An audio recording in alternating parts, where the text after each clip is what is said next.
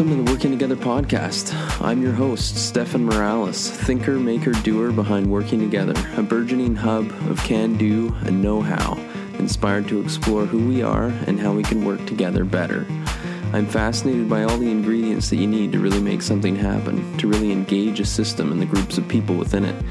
And so, on this podcast, you'll hear a lot of stories from folks who've made interesting things happen. Their trials and tribulations, their reflections, their lessons learned, and the actionable advice that they have to share. I hope you enjoy these conversations as much as I did. As you can guess, I'm fascinated with what happens when you bring a diverse group of people together to solve problems. Think of the model of the work party, the barn raising, the talcoot, and apply it to deliberative democratic practice, whether at work or in your community. And this is what Working Together is kind of all about. But what happens when you combine this barn raising sensibility with art and design? Not just the ideas and concepts and stuff of art and design, but the actual doodling and drawing part. You get a design charrette. So in the 11th episode of the Working Together podcast, I have a conversation with Patrick Condon, who has over 25 years of experience in sustainable urban design, first as a professional city planner, and then as a teacher and researcher, and who also happens to have written an excellent book on the subject called Design Charrettes for Sustainable Communities.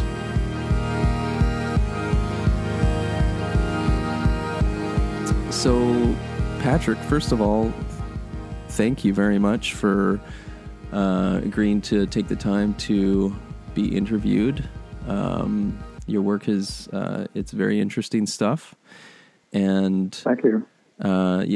Yes, it's very interesting, and the kind of work that you've done around design charrettes has always been something I've been curious about, and I don't really come necessarily from an architecture or design background per se, but I've always felt that notion of design charrettes is very broad and all-encompassing, as well as your work on just sustainable urban form and the writings that you do in the Tai, which I've frequented a few times. Thank you for agreeing to take the time. Of course. Yep. And how I usually start all of these interviews out is, to get kind of a bit of an idea about your story and kind of what led you to the work that you're doing now. Well, the short story is that I grew up in a hard-pressed town in Massachusetts, one of Massachusetts' many mill towns that industry had fled, so it left a lot of housing but no jobs, and that led to decline, particularly during the 60s, 70s, and 80s. So during that period, and I was born in 1950, so my formative years were in the 60s and 70s. Mm. So that led to a period of my life where I got involved with people who were trying to improve the city, improve the neighborhoods, which were in decline, do something about absentee landlords, do something about food with a food co-op, something about politics with a newspaper, something about tenants' rights with a tenants' rights organization. So I worked with a large group of people, activists, basically community activists, for a number of years, 2 to 3 years, when I was in my 20s. And while I was doing that, I got involved in my piece of the pie puzzle was to work with neighborhood people to build a neighborhood park. And up to that point, I really hadn't thought about design as a career. It was through social activism that I became interested in positive benefits, potentially, of public space, essentially. And working with people in a disadvantaged area of the city, we built a park to try to correct that. So long story short, that got me interested in landscape architecture, which is what I studied in the University of Massachusetts later on in life, a few years later. And subsequent to that, I became a city planner also in Massachusetts, where my interest in the public realm had a bigger canvas to work on. So downtown restoration, walkability, things that became more or less associated with the ideas of new urbanism, walkable neighborhoods, community, commerce, affection for the street and public spaces, those kinds of things were my bread and butter in that job. And then I became interested in taking that as a basis for an academic career, so I sought and received a job offer at the University of Minnesota, where I worked for 7 years, working on these same urban issues in my research, largely. And then eventually sought another job, and that was a job in Vancouver that came up that really attracted my attention.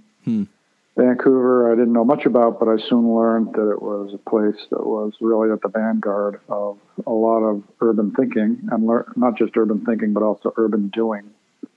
So, downtown residential was rare back in 1992 when I arrived, but it had already been commonplace, and in fact, it was part of a long tradition here in Vancouver. So I thought that was interesting. And the Coal Harbor and the Yaletown developments were just getting off the ground then. So it was a very fertile time to come to Vancouver, as that was kind of the launching of what came to be known as Vancouverism.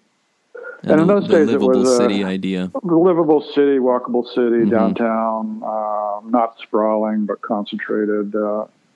A city that celebrated urban living and actually expanded urban living in the form of higher density housing. And creating, at least in the downtown, a very complete community of jobs and housing and recreational spaces. The role of the public realm should not be underemphasized, because key to that idea of Vancouverism in those days certainly was that, yes, you have high-rises, but also equip those areas lavishly with open space amenities to create a good environment. An environment good enough to actually consider having kids there as well as just singles. So that was a very interesting breakthrough. And of course, we have to remember that back in those days, the condos down there were going for less than $300,000. So it was very much a middle class area when it was first going up. Now they're like $1 million and $1.5 million, and the cost per square foot is roughly 4 or 5 times what it was back in those days. It's very impossible. Very different now. Yes, it's incredibly different now, but it's amazing how much things have changed, because it's gone up in price 4 to 5 times per square foot, and average family wage has not gone up hardly at all. So it's a different world. But I write about that to some extent in the Ta'i and other places, and try to engage the city in making better decisions. So that's my story. Okay. And so the work that you did, you mentioned that you kind of went from the community activism side of things, and then took a degree in landscape planning, and then found yourself working as a planner in a city. Right. And what from your experience, what was different about that work where you're kind of doing the job of planning versus when you were later kind of teaching what planning was all about? What kind of differences did you notice between those two worlds, the academic world and then I guess the world of pragmatic practice? Yeah, well, as you suggest, there couldn't be more different. Academics don't actually have to get anything done except talk about it and work with their students to be slightly cynical.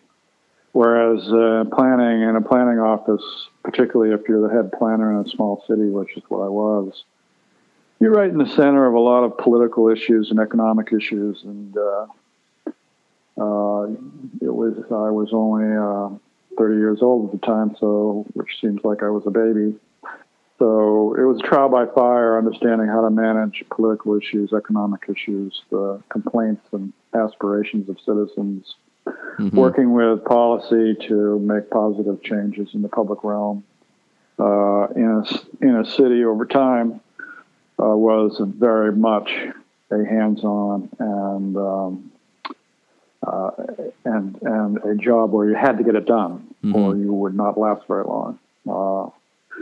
So, on the other hand, in my academic career, I've not been a pure scholar, that's for sure.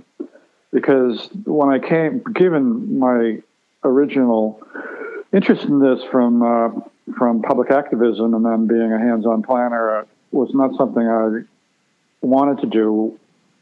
Just being a pure scholar was not something I wanted to do, really. I was much more attracted to using public engagement as a means of scholarship or as my scholastic contribution. When you're in faculty, you have to do some scholarly contributions which are assessed, and if you don't do them well, you don't get a promotion and you don't get tenure, and you have to leave the profession. So I had to figure out a way to meet those benchmarks required by the university, but I didn't really want to do it with just a series of articles which would be read by 5 or 6 people. I preferred to do it in a way that I was engaged with the community, and engagement with the community was what my scholarship was about. So I could write about those activities and popularize that methodology and lay claim to that as my scholarship, which is what I did. So that's why we did eventually a series of design charrettes all over, not just this region, but North America and Australia included over time. And that worked. That worked for me. Yeah. I've had a pretty satisfying career. It's a great way around that that requirement, I guess, as you call it, right? To have to meet these benchmarks, these kind of academic, measures of success, I guess, like that you've published X amount of papers and that, you know what I mean? But to do it in a way that extends beyond just the audience of a small cohort of experts from around the world, right? That's right. And begin kind of speaking and engaging more with a wider group of folks. So is that basically where the kernel of your work around the design charrettes began? Yeah, that's exactly right. That was a solution that was appropriate and specific to me. Not to take away from anybody who does, historical research and so forth, and goes to peer-dominated conferences and gets peer review from them to assess your credibility. There's nothing wrong with that, but it just wasn't for me. And I'm glad I found this other avenue with the design charrettes. Yeah, no, and it's I think there's quite a few academics who are, I guess, using their position in different ways, right? And trying to break outside of the mold of just the peer group,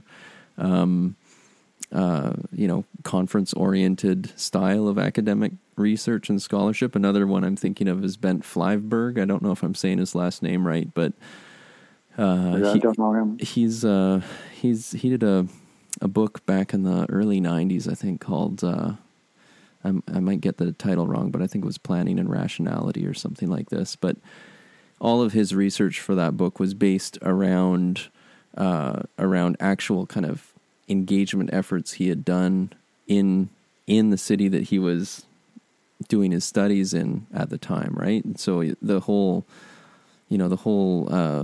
book is just kind of filled with this rich texture and history around, I guess as you would call it, these, political and economic issues that need to be dealt with in the moment. You can't really put them off. They're kind of demanding your attention for one reason or another. And I think the benefit of having academics turning their minds toward that kind of stuff is that, you have all of this research capacity behind you to come at the issues, some of which are complex, and you're not going to get, too much more from adding more proof and more information and more data around things. But you get you do enrich, I guess, the conversation around some of these issues if you have people who have that capacity to come in and do the research and do the thinking and do the work around it, and who also have, students and interns and things like this who can help out with that. So that's me, like, on my soapbox of, it'd be great to have, academics being more, I guess, civically engaged, to put it one way or another, in their communities, right? Yeah, it would be good. And to be fair, the university gives a fair amount of credit for that. So certainly not prohibited. It's encouraged. And I agree that it's good when academics can do that, because they're in part paid to serve their community, not just through teaching and research to a small area, but also to provide service. And three measures of academic productivity are teaching, research, and service. So service is a key one that you have to show significant achievements in order to be promoted and retained. So, academic life is actually something I'm forever grateful for. I chafe at the constraints of a large bureaucratic institution like the University of British Columbia, until I realized that I'm reasonably well paid for doing exactly what I want to do, and that's quite a luxury. Mm-hmm. And so also, I really like that. Yeah, and I guess the tenure as well is I think a significant thing that we overlook sometimes when we think about tenureship. I don't even know if that's the right term for it, but it's one of the few stations, I think, in our modern society where, your code of conduct in that position isn't you're not hamstrung basically by it, right? Like if you work in a corporation or a government body or something like this, you can't necessarily speak out on the area that you're spending a lot of your time working on, because then that kind of boundary between your neutrality and your kind of civic activism gets blurred, and people begin to question, well, you know so much about this because you work for X company or whatever, right? And then the company is breathing down your neck saying, why are you out there sharing these things that you're working on every day, right? But in the university, you have this other situation where the work that you're doing and the work that you're researching can actually contribute also to the public conversation around many of the important things that I think your work is trying to get at, right? So just to, put it in grand kind of flashing lights, it's all about sustainable urban form and sustainable urban design, right? Right. And that your point, go ahead. Oh, no, you go ahead.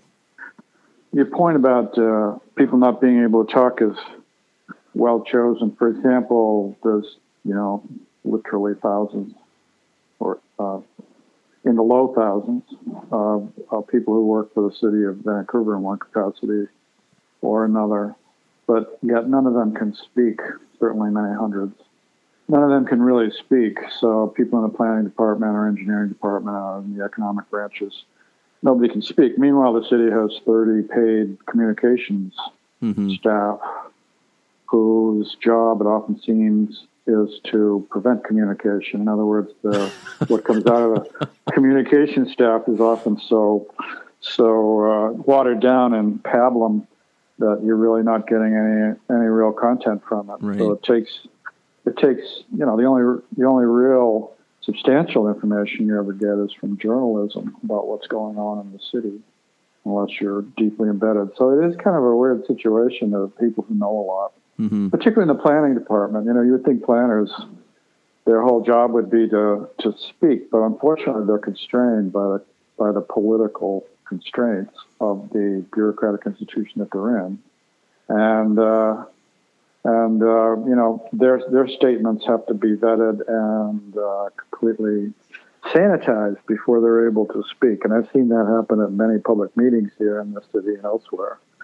And I was a victim of it, to some extent, to the large extent, when I was a planner myself. There was things I couldn't say without incurring the wrath of, the elected officials who are ultimately my supervisors. So that's the way of the world out there for 95% of the people. But academics have a great luxury of being not just allowed but encouraged to speak out as from the basis of academic freedom. But the principle being that academic freedom has benefits to society, because if you're protected against repercussions, then you're more free to speak the truth to power or whatever it is that needs to be said. Mm-hmm. So it's a very luxurious but also a significant responsibility to have, which I very much honor and appreciate. And I'm sure my colleagues do too.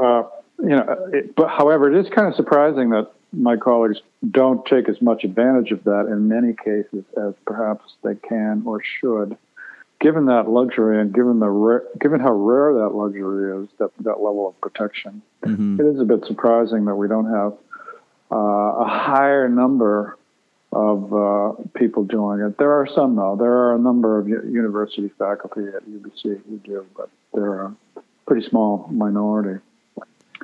It's also not without its consequences. Like, I've spoken out fairly. The only word that's occurring to me is stridently.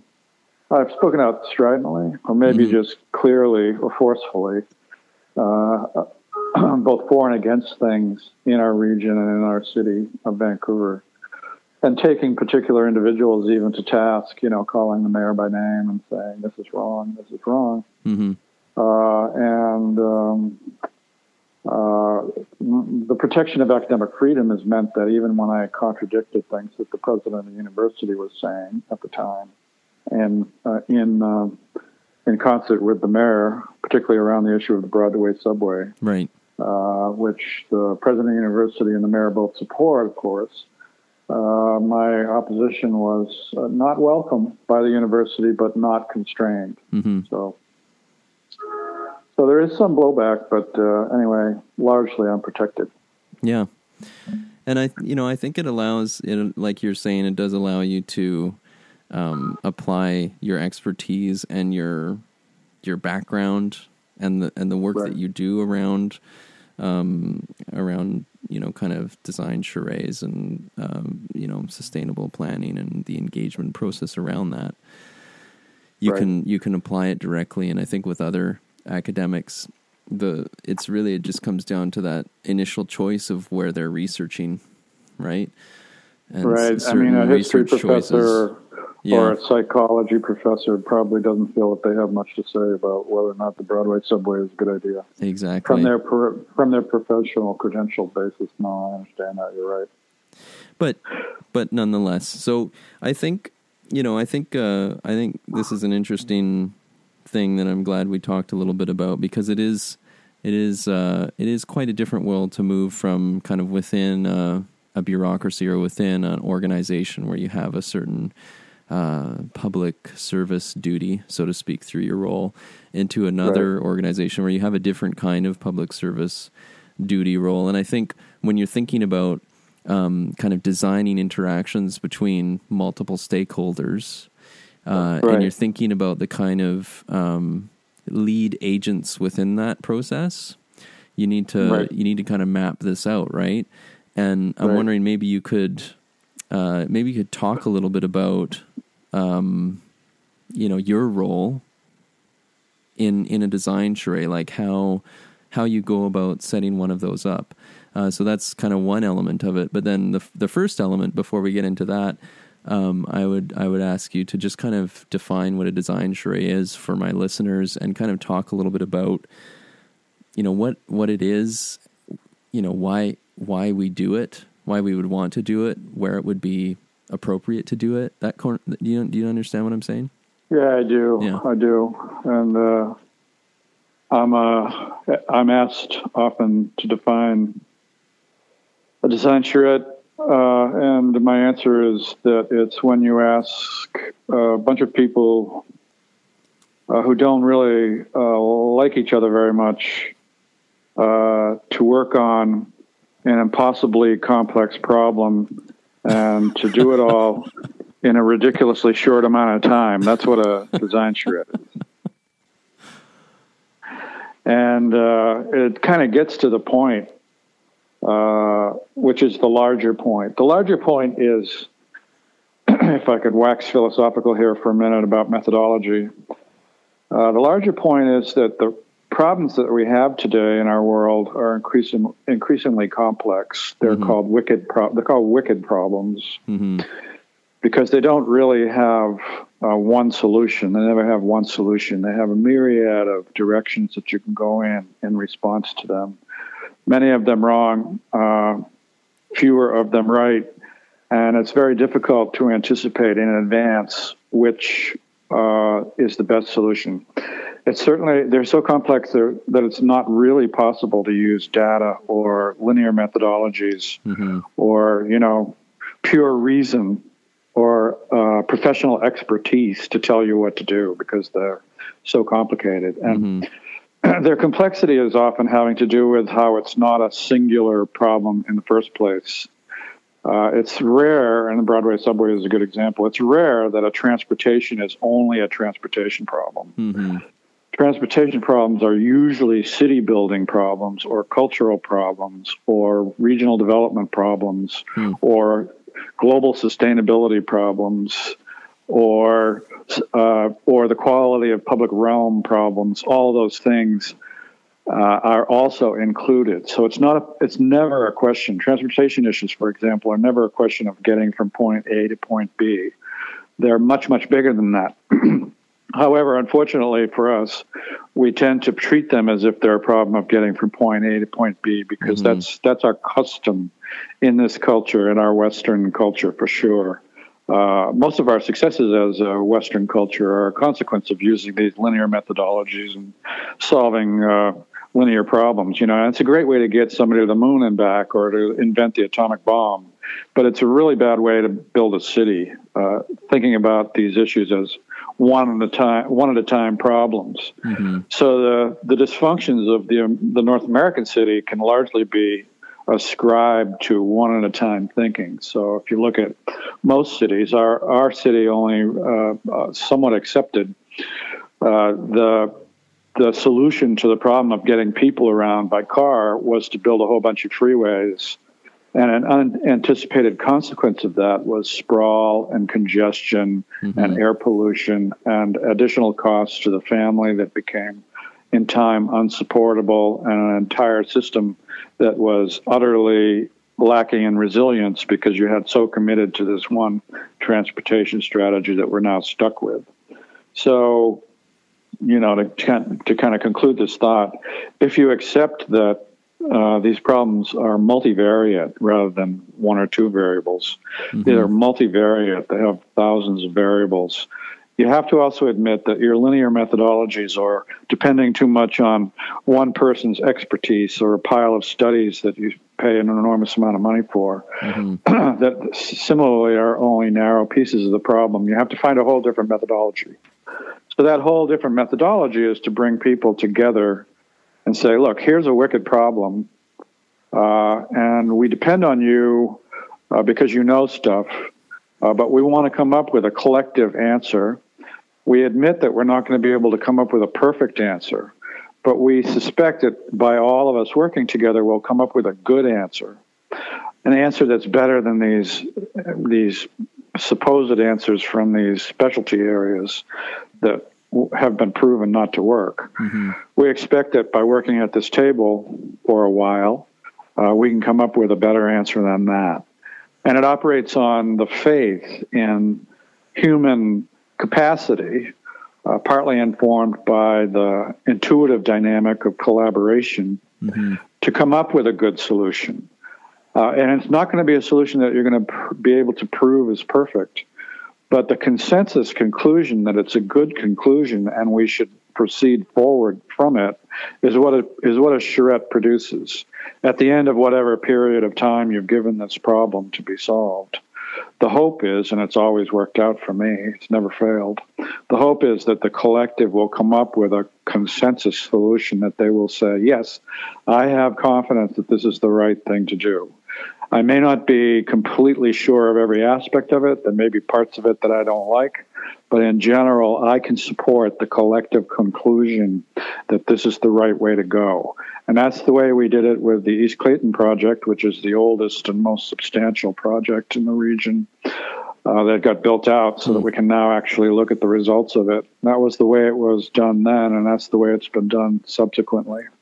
So it does prove out that you can actually get things done in the complex milieu of city development. So that's why it's a recommended strategy, and that's why I think it works. And so you mentioned there's this element of kind of the wicked problem is actually, I really like how you characterize this. It's really just it's a series of multivariant problems, right? That are all mixed together.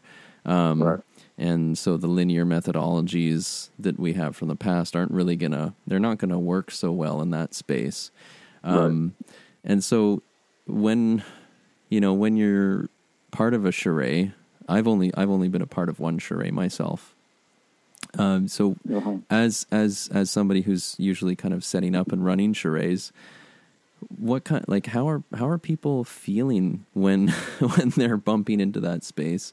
And what kind of set of tools do you have to be using to help, I guess, transition them out of that desire for proof and certainty? You know what I mean? Because so many kind of public engagement meetings, the thing that you hear in kind of the first few sessions of it, like people want to hear the facts and the numbers before they make their decision, right? But as they usually go on, it's like, well, this is kind of complicated. So you start to have to go down into values and into feelings about things, right? And intuition, right?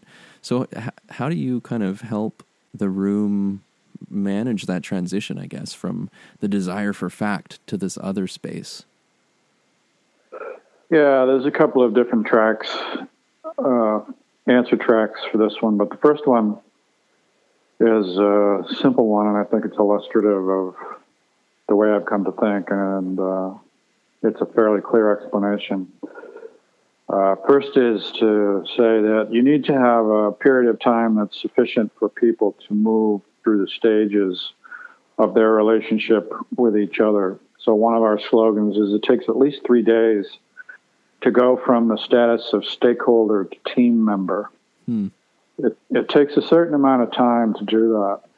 And that's because there is a fundamental human condition, which you see played out in public meetings all the time. Public meeting, starts at 7 and ends at 11. And in between 7 and 11, people come in and they scream and yell. And then they leave and they feel good about their screaming and yelling. And sometimes that's effective and sometimes it's not. It certainly doesn't lead to a creative solution. But that's typically our public process is dominated by that kind of thing where stakeholders come in and present the positions of their stake, whatever stake they have, whether they're a neighbor or a developer or whatever, the fire chief guy or whatever. So that doesn't work. And if you could figure out a way for a stakeholder to come in and spend time together with other stakeholders who have opposing positions or different positions or look at the problem differently, that would be helpful. And what we find is it really takes 2.5 to 3 days for that transformation to occur. The story I tell is that we had the East Clayton Charrette, which was a long time ago now, but there was a lot of interesting pieces to it that I still remember. We had the developer on one side of the table, literally, and the neighborhood person on the other side of the table, arguing we shouldn't have this density and we shouldn't do this and we shouldn't do that. The neighborhood is fine the way it is, kind of thing, which is often the case. But the developer was there, during the second day of this conversation, expressing his position, and his position included this fact. He included the fact that he was new on the job, and it was very important to him to get this project through, and that what was at stake for him was the preservation of his family income. He didn't say it exactly that way, but he got the point across, and it wasn't ingenuine. There was nothing cynical about it. This was a very real moment.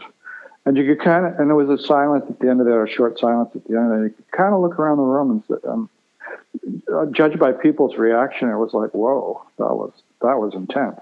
Mm-hmm. And it was at that moment that people started treating him, and then later on each other, as human beings with a somewhat common set of problems or issues. That everybody had a different stake that was personal and real and important in these sets of decisions.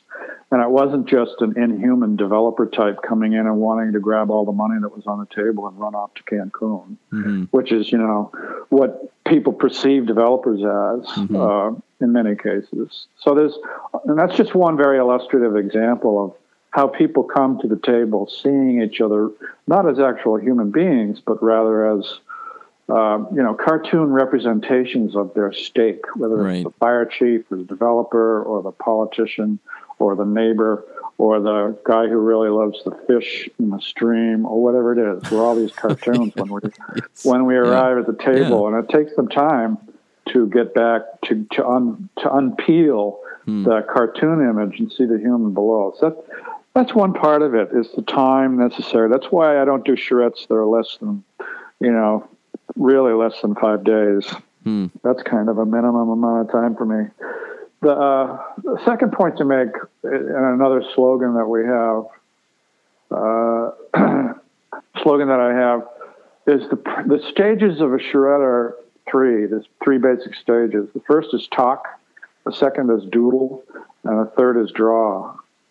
So for the talk stage, you come in, and as you point out, it's what people want the facts, people want to talk, people want to express their positions, people want to get stuff on the table, and that's all pretty verbal. Mm-hmm. We support our charrettes with a lot of data and information that we distill from the policy base. So they have a brief. They don't come in cold. Mm-hmm. They have a brief about what the constraints are and what the opportunities are, which is a very elaborate process on our part. It takes months to distill all that stuff down into a brief. So we have a lot of facts and issues on the table, as well as some principles that have also been vetted through a public process. But at any rate, that's the first part. It's the talk part. Mm-hmm. And as designers, I'm trained as a designer, and in my charrettes, I also have a group of other facilitators at the table who are also good designers and who can both talk and draw at the same time, which is a pretty rare skill, by the way. Mm-hmm. Left brain, right brain, or something like this, right? Yeah, you have to do both. Same time. Yeah, it's like, rubbing your stomach, and I forget, It's like you should put that. You should put that on the, the job postings, right? Must be able to rub tummy and pat head. Tummy and head, and pat head at the same time. I want to be in those. I want to see that interview panel. That would be. Yeah, let's see you do that. Question one. But the second stage is so it's talk is the first stage. Doodle is the second stage.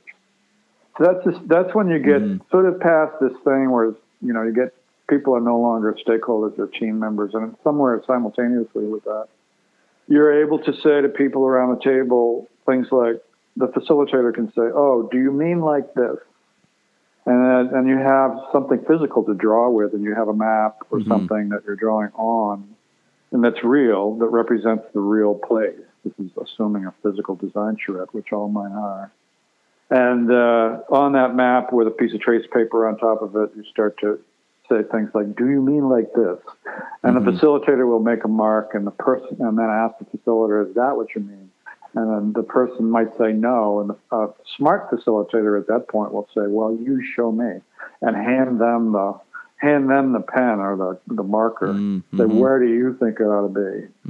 And that's when this is the critical point, and psychologically super important, because that's the point at which you can make everybody in the room not just a participant, but also a designer. One of our principles is that everybody designs. So it's very important for facilitators to be able to break the barrier that suggests that only the trained designers can design. Everybody has to design, and if you fail in this mission of making everybody a designer, there's going to be a distance between the stakeholders and the designers at the end of it. So their commitment to it will only be partial. You really have to legitimately inculcate in them the feeling through their experience that they are designers. So that's why it's critical that you hand the pen over to them and say, "Do you mean here?" And then everybody has to scribble on that. And it's really an ugly drawing, and it's the most beautiful drawing in the whole charrette process because it's the mark of that participation. Yes. And the uglier it is, the better.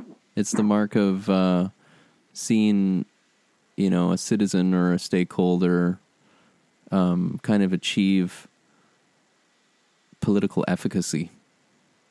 Right. Or personal efficacy. So, they suddenly have that feeling of they're in charge. Being in charge, having a sense of worth within the community around the problem that everybody's trying to solve. Around the problem. And there's a collaborative and group process that came to the solution, that everybody's invested in it. And you really don't want to see people hang back in a second row at that stage of the charrette and the doodle stage. The doodle stage is the most critical part of the charrette because good facilitator has to make sure the pen is handed over, but they also have to make sure there's nobody in the second row. Second row is a bit of a metaphor. Sometimes there literally is somebody who's hanging back, or a group of people who are disinclined to put their shoulders forward onto the table. Mm-hmm. So good facilitation means you have to be sensitive to when that's happening and find a way to pull that person forward towards the table and get them to mark the plan figuratively or actually as well. It has to happen. You have to get 100% group participation and respect for each other too. And do you have any kind of words of advice around that element? Because when you're working with groups that are diverse, right?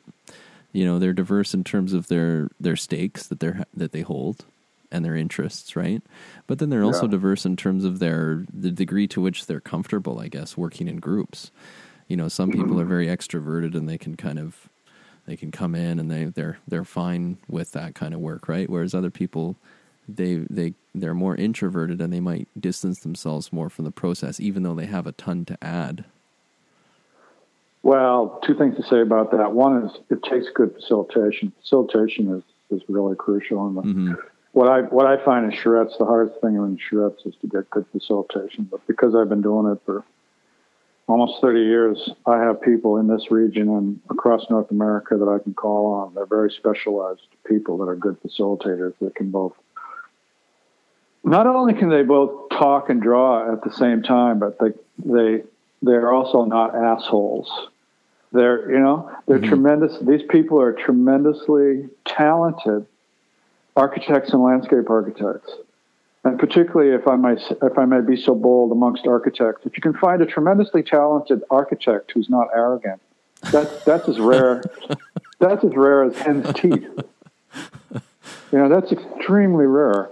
So it's a very narrow band of individuals who can both talk and draw and are respectful and are not arrogant and who won't run away with the design because, I can just do this. I've done a million of these. Yeah. I've done a million of these things. Right. That's the most typical flaw of design charrettes that I've observed, and it's the typical flaw because it's really hard to avoid. To get the right facilitators in the room is really, really, really hard. Well, it's that That's moment. Point number one. Yeah. Okay. Sorry, you had another. I had the second point. Yeah. The second point is in terms of getting people. So that's the facilitator side. The stakeholder side is another question. Mm-hmm. To get the right people at the table is also a crucial part of the design, of the charrette design process. This part is not well understood by people I might call amateurs in the game. The selection of who's at the table has two parts. One, the person, you have to have the right people. So in terms of their categories. So the way I described that one is you have to have everybody at the table, a representative of any entity at the table those entities, all the entities that at some point could say no. Mm-hmm. And if they're not at the table and later on you have to go to that entity, they're going to say no, pretty much assured, because they weren't at the table and this is their opportunity to say no. So you have to think through, whether it's a neighborhood design or whatever it is, who in the future would be the one who's out there that could say no to this plan, and they have to come in.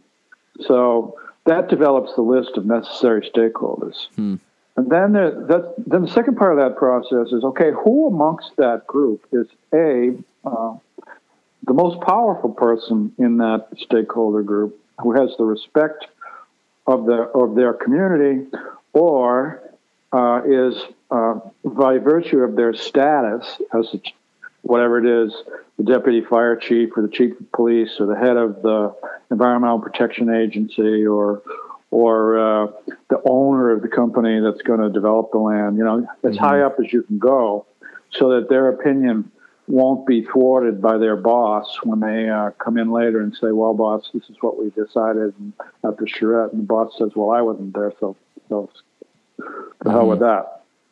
So you have to have people high up on the food chain. That's really hard to do because they're usually people who don't have a week to spare.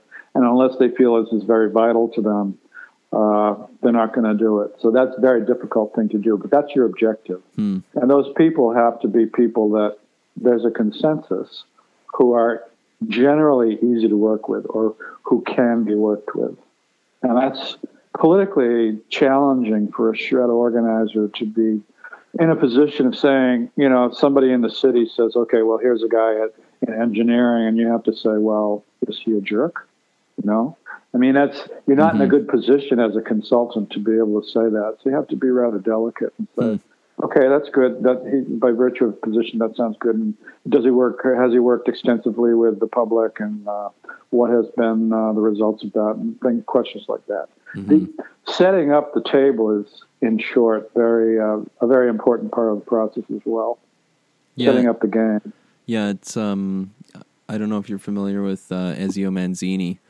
But he's a kind of social innovation Italian guy who his whole background's in design, and in his book that I have, Design When Everybody Designs, he calls this process designing coalitions, and he says it's kind of one of the most important elements of kind of co-design exercises, right? Where you actually spend a lot of time in the front end planning stage for this sort of thing. That's right. Getting all the right pieces together and thinking about who needs to be in the room. Yeah. We spend, that's exactly right. And we spend, I tell people who want to do these Charrettes, and I don't do them anymore because they're a young man's game, quite frankly. They're exhausting. But we spend 9 months or a year on a Charrette. You only get 1 week at the table, but the lead up to it can be quite long. Wow. It's like an iceberg. Only a small part of it shows up above the surface of the water. There's tons of time putting together the coalition, assembling the database. I've skipped over that part with only one reference, but we spend a lot of time distilling what we call the policy pile down into a few pages. Any urban area that we work with has a ton of policy constraints, engineering constraints, legal constraints that influence what happens on the site. You can't ignore that. If you just go in with a blank page Charrette blue sky thing, that's the other recipe for failure for Charrettes, is to just go in with no prep at all and just say, oh, what would we love to do here on this site? And it's all, nothing makes sense at the end of it. It's all very nice and utopia, but it's not going to get built. It doesn't. It's just not going to happen. Yeah, because it doesn't fit code. It doesn't fit the economic constraints. It doesn't fit with things like the infrastructure plan for the city. A million different things. It has to fit into. So, and yet you don't want to stifle creativity. So the sweet spot on that is to boil down all those policy and economic and political constraints into a design brief, into a digestible set of instructions or grounding principles or constraints or design objectives, and that takes a long time, and that has to be negotiated ahead of time, and that's a big part of it. So we do most of our work is before the Charrette weeks. The Charrette week is the most intense part of it, and then there's a bunch of cleanup and distribution after. But most of the real work in terms of staff hours is the upfront. Interesting, setting out the constraints and identifying. Right, and we have to meet a couple times with the stakeholders. Our first meetings with the stakeholders is not at the Charrette. It's at these preliminary meetings where we present the results of our efforts to distill down the policy pile into a reasonably sized design brief and technical documents that support that design brief. And very, very importantly, here are the 6, 7, 8 fundamental principles that we all agree will be the grounding principles for this design. And these can be quite specific principles sometimes, in fact, quite measurable in some cases. Like, for example, a principle that is usually very common in our Charrettes is something like maintain a 5-minute walking distance to commercial services and transit. That's very, very influential in terms of the geometry of a final product, because that means the 400-meter distance maximum distance between any house and a commercial service and a transit stop. That's very determinant in terms of how a place will look. Another is a principle about, for example, houses shall be affordable to a range of incomes, between 30% and 80% of average family mean.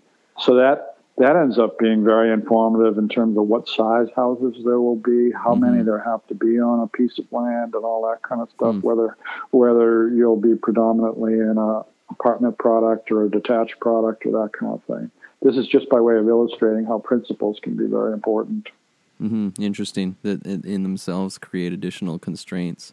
And it's funny, people think like, oh, well, I think on a first glance they would say, oh, there's so many constraints within having to, follow code, follow all these legal requirements, zoning requirements, and then now you're adding principles on top, and where's the creativity in this? How are we going to do it? But it's almost like, no, that's, you need those constraints, and you also need a deadline too, right?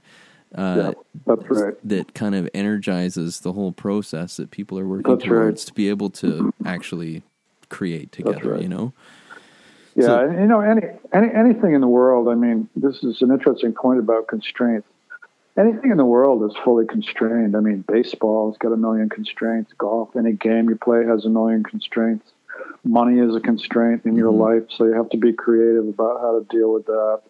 The decisions about what your future will be is heavily constrained by the probabilities or possibilities. Anything without constraints is actually not life. Yeah. It's kind of entropy or something. Yeah, and I'm not sure if you're going to be able to include this following quote in your release, but there was an architect who once said, what was his name? Charles Jenks. Charles Jenks, I think, back in the day, back in the 80s, had a saying when people were rediscovering the value of constraints in architecture during the postmodernist period. His saying was, "The more the constraints, the better the sex." We can keep that. That one's good. All right. You can keep it. Up to you. Okay. So one quick question on the Charrette stuff, and then we can move on to the kind of rapid round questions. Because we've already been talking for almost an hour, which is great. I think that's always a good sign, right? Because the material is so fascinating. So just from the perspective maybe of yourself back in your kind of community activism days in your 20s, and others who might be in that space now, can a design charrette happen without sort of a powerful directive to make it so? Like, does a design charrette, is it always tied to some sort of trigger that comes from the development community or from the city? Or is it sometimes, in your experience, have you seen it sometimes emerge at the grassroots level? Well, I think the desire for a charrette, and I'm going to say this to encourage rather than discourage people who are in their 20s. I think the desire for a charrette can emerge from the grassroots. And then that can be the proposal that the grassroots puts forward with the right amount of pressure or encouragement to city officials or, city developer consortiums and so forth. That can be productive rather than being in a position of being negative against something, which is usually what activist groups end up in the position, rightly or wrongly, of doing. I would suggest that if you find yourself in a position of being concerned or anxious about something occurring in an urban landscape or within your region that you care about, that opposition is a good thing, but also maybe simultaneously offering a collaborative process whereby you join the stakeholders on the other side of the table to try to come up with a both-and solution that satisfies what their legitimate desires are, whether they're profit or providing housing or whatever it is. And does that in a way that satisfies other social or environmental concerns at the same time and come up with something better. As we've said before in an earlier part of this, a lot of the problems confronted by us in this complicated world are wicked problems without one solution. So I think the charrette offers opportunities for interest groups, young people who want to have influence, to provide something positive where, 10 or 15 years they can go back and say, I built this, or this looks this way because of, what I or what we did. It's satisfying to say we stopped this such and such bad thing, this old growth forest from being destroyed. But it's also in my life been very, very satisfying to say, here's a place that through my facilitation looks a certain way that it wouldn't look otherwise, and it's better, and it's a better place. And it worked. And not only did we save the fish, but we provided housing that's walkable, and all these other good things happened. So that would be that's an upside comment. However, I have to also admit that it's been a bit of a disappointment in my life that doing these design charrettes hasn't been automatically been taken up by every city in Canada and North America as a routine part of doing urban development. I think they work so well that it should be used for every project in every neighborhood. We should always do these every single time. And as of yet, we don't. So that's disappointing to me. We don't because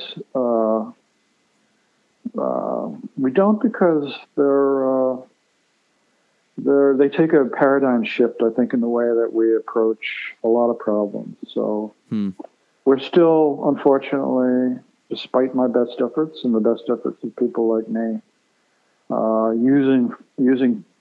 resorting far too often to linear methodologies that don't produce the best solution and leave people somehow unsatisfied at the end of the day. So I think there's still a lot of work to do in changing our paradigm. I'm not saying that design charrettes are the only solution, but there's probably a set of solutions that includes design charrettes that are holistic and integrative and collaborative, that should be in the context of the paradigm shift become much more common. In fact, routine ways of attacking these kind of problems, particularly problems of city building. Yeah, my previous interview with Peter McLeod from Mass LBP, which was a few episodes ago, he outlined just exactly that, another kind of pattern that you can use, which is the civic lottery and civic reference panel approach. to developing public judgment around wicked problems. And I do think that he also mentioned one funny thing in our conversation, which was that their goal as an organization is something very, very plain and boring. They just want their process to become kind of the norm, like just what it, just fade into the background, so to speak, of how government, deals with complex problems. They, put out a call for people, almost like jury duty. Random selection brings these people together. You educate them around the issue using different stakeholders, and they develop a series of recommendations, and then and it's the same with the design charrettes. I asked you earlier in our conversation, and you're kind of answering it now. Like, when do we use this? When is appropriate? And you're right. It's absolutely any kind of choice around development. This is appropriate for, right? Because I think what it does is it really flushes out the pattern language in the city and all the stakeholders that are within it, right? We all have these sensibilities and these interests and these tastes in how we want our community to look and feel, but we're not, like, if there's no process there to capture that and work through it in a way that's collaborative and not conflictual, then we're just going to kind of keep popping up these dense residential towers, that they might be solving one part of the problem. They're an answer to one of the multivariant problems, but they're not an answer to that whole thing. So I'm with you on that. Hooking those tower pods together with a very expensive subway, I might add. Yeah. I know. I never thought of it that way, but that's exactly it, right? It's very simple-minded. Yeah. It's point A, point B, and it's not about other things like third space, right? Where you're these non-work and non-home spaces where people gather, kind of. No, it's not looking at the region and the city as an organism, as an organic entity that, is an organism that's profoundly cultural as well as simply economic or simply physical, So, to make these things, to come back to the point, to make these things routine would be great, would be, fantastic, because if you're going to deal with a wicked problem or allow yourself to think of the city as immensely complex organism of incredible sensitivity, but incredible possibilities for organic growth, then it requires a different paradigm, a different way of thinking. And our institutions have built up basically since the Renaissance, when modern governments were first conceptualized as profoundly linear as, A follows B follows C.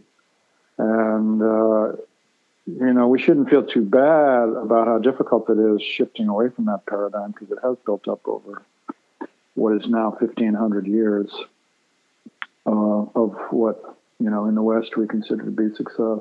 But the limits of the planet are revealing to us the limits of this methodology. Yes. And that's the bottom line here. The planet is dying as a consequence of all of our success with these linear methodologies. The planet is dying. Our cars are beautiful, but the planet is almost dead. So it's a huge paradigm shift that's required, and I feel sorry for people in their 20s. But what I say to my students who are in their 20s, I say, but this is the period of the planet's life that's going to be incredibly crucial for you, and you have tremendous opportunities to be engaged with the most wicked of all problems of all time. And it's going to be, and one hopeful thing I say to them, which I can repeat to you, is that I say to them, there's probably going to be 300,000 or 400,000 people on the planet that are going to participate in the project of saving the planet. And you could be easily one of those 500,000 people. Now, that could be you. And I hope you succeed. If you don't succeed, you tried. I really hope you succeed. But I can't imagine a more vibrant, meaningful life than to be one of that huge global collaborative trying to fix this problem. Mm-hmm. Amen. So, yep. I think this has been a great conversation, and if I'm missing anything, was there another area that you wanted to also kind of talk about in your work? Because we did focus quite heavily on the design charrette element, but it is so, I think, central to a lot of what you've done. No, yeah, I mean, we could have a whole nother conversation on different topics, but yeah, that this has been the core of what I've done, and I feel good about leaving it at that. Okay, so just a few rapid round questions here then to close us out, and so this one will kind of follow on from where you left us with that last answer / reflection. So for anyone who's on the fence about kind of jumping into this field and doing design charrettes, trying to design charrette out, what would you tell them? Well, I tell them to try to do it. It's very gratifying. It's been gratifying for me to like, for example, go to East Clayton and walk around and be in a place that I feel like I had influenced. And not because I'm arrogant, it's my creation. What I find the most interesting about it is how it's not that I created it, but that I facilitated it, that I helped it happen. Mm-hmm. I helped make something happen that wanted to happen. And by virtue of the fact that the stakeholders all agreed that it wanted to happen, and my facilitation brought them to that point, that's way more satisfying to me than the things I've actually built that were just my design in my life. It's way more gratifying. So that kind of facilitating a creation in the world that's a positive one, I think it's tremendous. It's just a tremendous feeling. So they should pursue that. Second point is that there's other ways to do it, but I think the essential way that the charrette exemplifies is the idea of holistic and collaborative and cognizant of the way humans behave in collaborative groups, and understanding the value of facilitation, and understanding that problems and issues are both enormously complex, but also have the capacity of, understood holistically, of unleashing great creative opportunities for city building. Mm-hmm. I think charrettes are one of the best ways to do that, but I don't want to claim that it's the only way. I want people to think that there's other ways to do that. And the fundamental core is not the idea of a charrette, but it's the idea of collaborative and understanding that there are processes that can deal with these wicked problems. They may not come up with perfect solutions, but they will come up with good solutions. And I like this idea of coming up with a good solution rather than a perfect solution. I like that a lot, mm-hmm. because perfection is analytically determined, In a mathematical equation, it's either right or it's wrong. So it's mm-hmm. either perfect or it's completely imperfect. But a good solution is a moral quality rather than a factual yes or no. Mm-hmm. A good solution is something that's normatively understood. It's understood by a group of people making an assessment based on their entire cognitive functions. Yes, that's good versus this other thing that's bad. That's a conclusion that's dependent largely on intuition, which is a capacity of holistic understanding in the human mind rather than a rational understanding. It's much more complex. The idea of something being good versus bad is a much more complex mm-hmm. determination, and a better one, speaking again normatively, mm-hmm. in many cases than the perfect one that we have found might be perfect within its narrow constraint, but leads to unanticipated consequences. Mm-hmm. Yes, and I like that good bad is it's a question of intuition and judgment, and kind of how do you develop collective intuition or collective judgment, and that's a very I think that is a very gratifying thing to be Yeah, a part of and then see at the end of the day. Yeah, why I can't do these anymore is because they're so exhausting. That's why I'm psychically not able to do them anymore. But they are so intense, and one of the intense parts of the whole thing is, as a facilitator, you become kind of involved and in a way responsible for the epiphanies that, and this might seem extreme, but it's okay. I'm old enough to say this stuff anyway. The epiphanies that are experienced by the people who are participants in the charrette. Mm-hmm. I can't tell you the number of times that at the end of the charrette, like after the presentation or a few days later or a week later or a month later, participants come up to me and say, "That was incredible. That changed my life. I walked into that having no idea what that was going to be like or what it was going to mean to me." And, I've done scores of these, and this thing has happened to me so many times. I'm like, what do you say? I'm kind of like, yeah, I know. Yeah. Yep, I know. Yeah, I know. Yeah. Yep. There was this miracle. I know. Happens every time.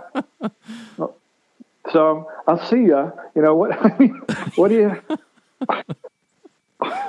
Yeah. So it's a good feeling. It's astonishing, but it's powerful. And like after a while, I'm like, somebody else needs to do this besides me. Okay, so here's another one here. So what book has most influenced you in your approach to your work? Jane Jacobs, for sure. Jane Jacobs. Death and the Life of the Great American City. And why I like this book for your listeners is not just because it's a great book, but it's a book that talks about planning without a single statistic in it, without a single picture, just word pictures. And it speaks to this issue of the power of intuition, because she just used her soul as an instrument and looked very carefully at the way the world was and did it and described it. So for those who are interested in methodology, what it really is it's a phenomenological methodology. Mm-hmm. So later on, I learned that her method, even though she probably didn't even know she had a method, was one that's well documented as a phenomenology. Mm-hmm. And it's the idea of, rather than using facts as a research methodology where you add up numbers, blah, blah, blah, and do a scientific method and do tests on one variable or two or three, which is the methodology we most often teach as science. This one, rather than limit down to a single measurable variable, opens the researcher up to unlimited variables, and the instrument for that is the human soul, really, not to sound too highfalutin. But if you feel more comfortable talking about it in less loaded terms, using human intuition as the instrument for understanding. So the revealed understanding through the instrument of your intuition is valid, even though it's not something that's provable using experimental methodologies. All right. Anyway, that's the methodological side of what she did. But back to the point. The point is she just saw and revealed with an acute understanding of urban phenomenon in a way that during the 60s contradicted everything that was being taught in planning and architecture schools about how the city operated. She contradicted this very simplistic notion that the city is a machine by revealing its underlying incredibly complicated mechanisms, human mechanisms, organic mechanisms that were not mechanical at all, that depended on the way humans behaved in situ, in association with each other, in highly complicated but beautiful ways, beautifully described. So that's the moment in my life that kind of turned my head around entirely. And when did you read it? I read it when I was probably 22, 23. Mm-hmm. Cool. And it's still a classic that pretty much everybody has to be exposed to, that's in planning for sure, and in urban design for sure. Yeah, it's great. It's a great book. Great book. Okay, so one more here. Tell me about an important failure you've had in your life and in your work.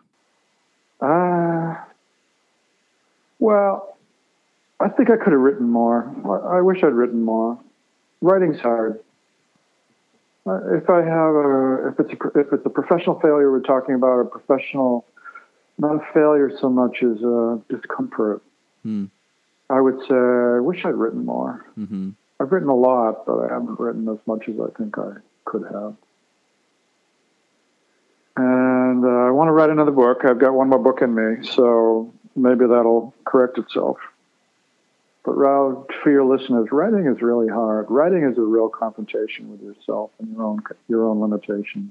Mm-hmm. It's really hard to sit down and start something that you expect to be a couple hundred pages, and to have enough self-confidence that you think at the end of this year-long or 2 or 3 year-long effort, anyone will feel like reading it.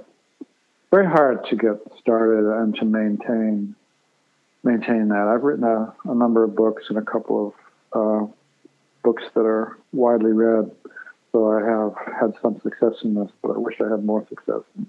To your listeners, I just think it's really, really hard for me and for anybody else to do it. And what's that next book that you have in you?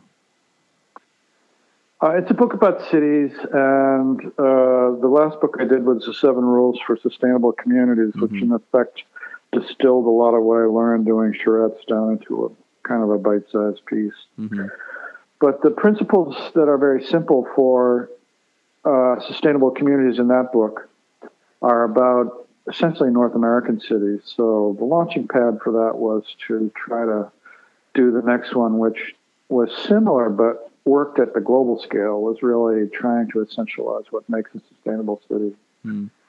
Not just here in North America, but whether you're looking at South America or India or China, with their very different cultures and histories, what things can you say in terms of sustainability principles? And to make a long story short and to conclude it, the title of it is called Flat City. Mm.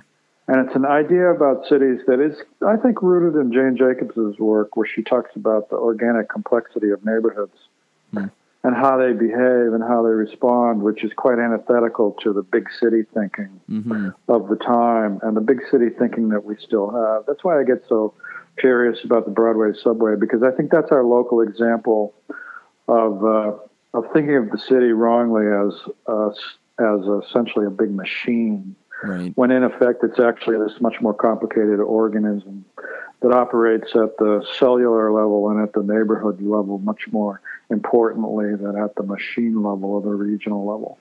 So Flat City, as the name implies, is sort of much more appreciative of the things that go on at the district scale and at the granular cellular level of cities and neighborhoods than our thinking, which seems to be dominated by, high-rise projects here, there, and everywhere, and hooking them together with a subway and so forth. I think that's a radical oversimplification of the way cities operate. So that's what that next book is trying to describe. Cool. I look forward to reading that. Yeah, I think that. Well, if you can confront the inner demons and produce it. It's at least a year away, so we'll see. Check back in a year and see if I've gotten any progress. Okay. Well, Patrick, this has been a great conversation, and I hope we'll have other opportunities in the future to talk again. Whether it's for the podcast or not. So thank you. Sure. Thank you so much for your time and your experience and your stories. Sure. It's been a real pleasure, and and we'll keep on keeping on and keep trying to make the design charrette and all these other great approaches to collaborative living and working together. Just like porridge and oatmeal, just this plain thing that's just there. That'd be great. Yeah. That'd be great. Okay, Stefano, it's been great talking to you. You do a great interview, so I hope to see you again soon. Okay. Thanks, Patrick. Sure. Bye-bye. Bye-bye. Patrick chairs the Master of Urban Design program at the University of British Columbia. He started his academic career in 1985 at the University of Minnesota before moving to the University of BC in 1992. After acting as the director of the Landscape Architecture program, he became the James Taylor Chair in Landscape and Livable Environments. And in that capacity, he has worked to advance sustainable urban design in scores of jurisdictions in the US, Canada, and Australia. Patrick has also led the Sustainability by Design project by the Design Center for Sustainability. You can find the resources mentioned during this episode at togetherworking.com/the Working Together Podcast, all one word. Be sure to subscribe to the podcast for more in-depth conversations with innovative thinkers, makers, and doers, sure to inspire you and help you make an impact in your world. And don't forget to rate and review so that I can continue to bring you the social innovation goods. Finally, if you'd like to receive the weekly Working Together Review newsletter, where I share interesting finds and actionable insights about teamwork, facilitation skills, social innovation, cooperatives, behavioral economic strategy, political theory, and a whole bunch of other stuff, you can sign up at togetherworking.com.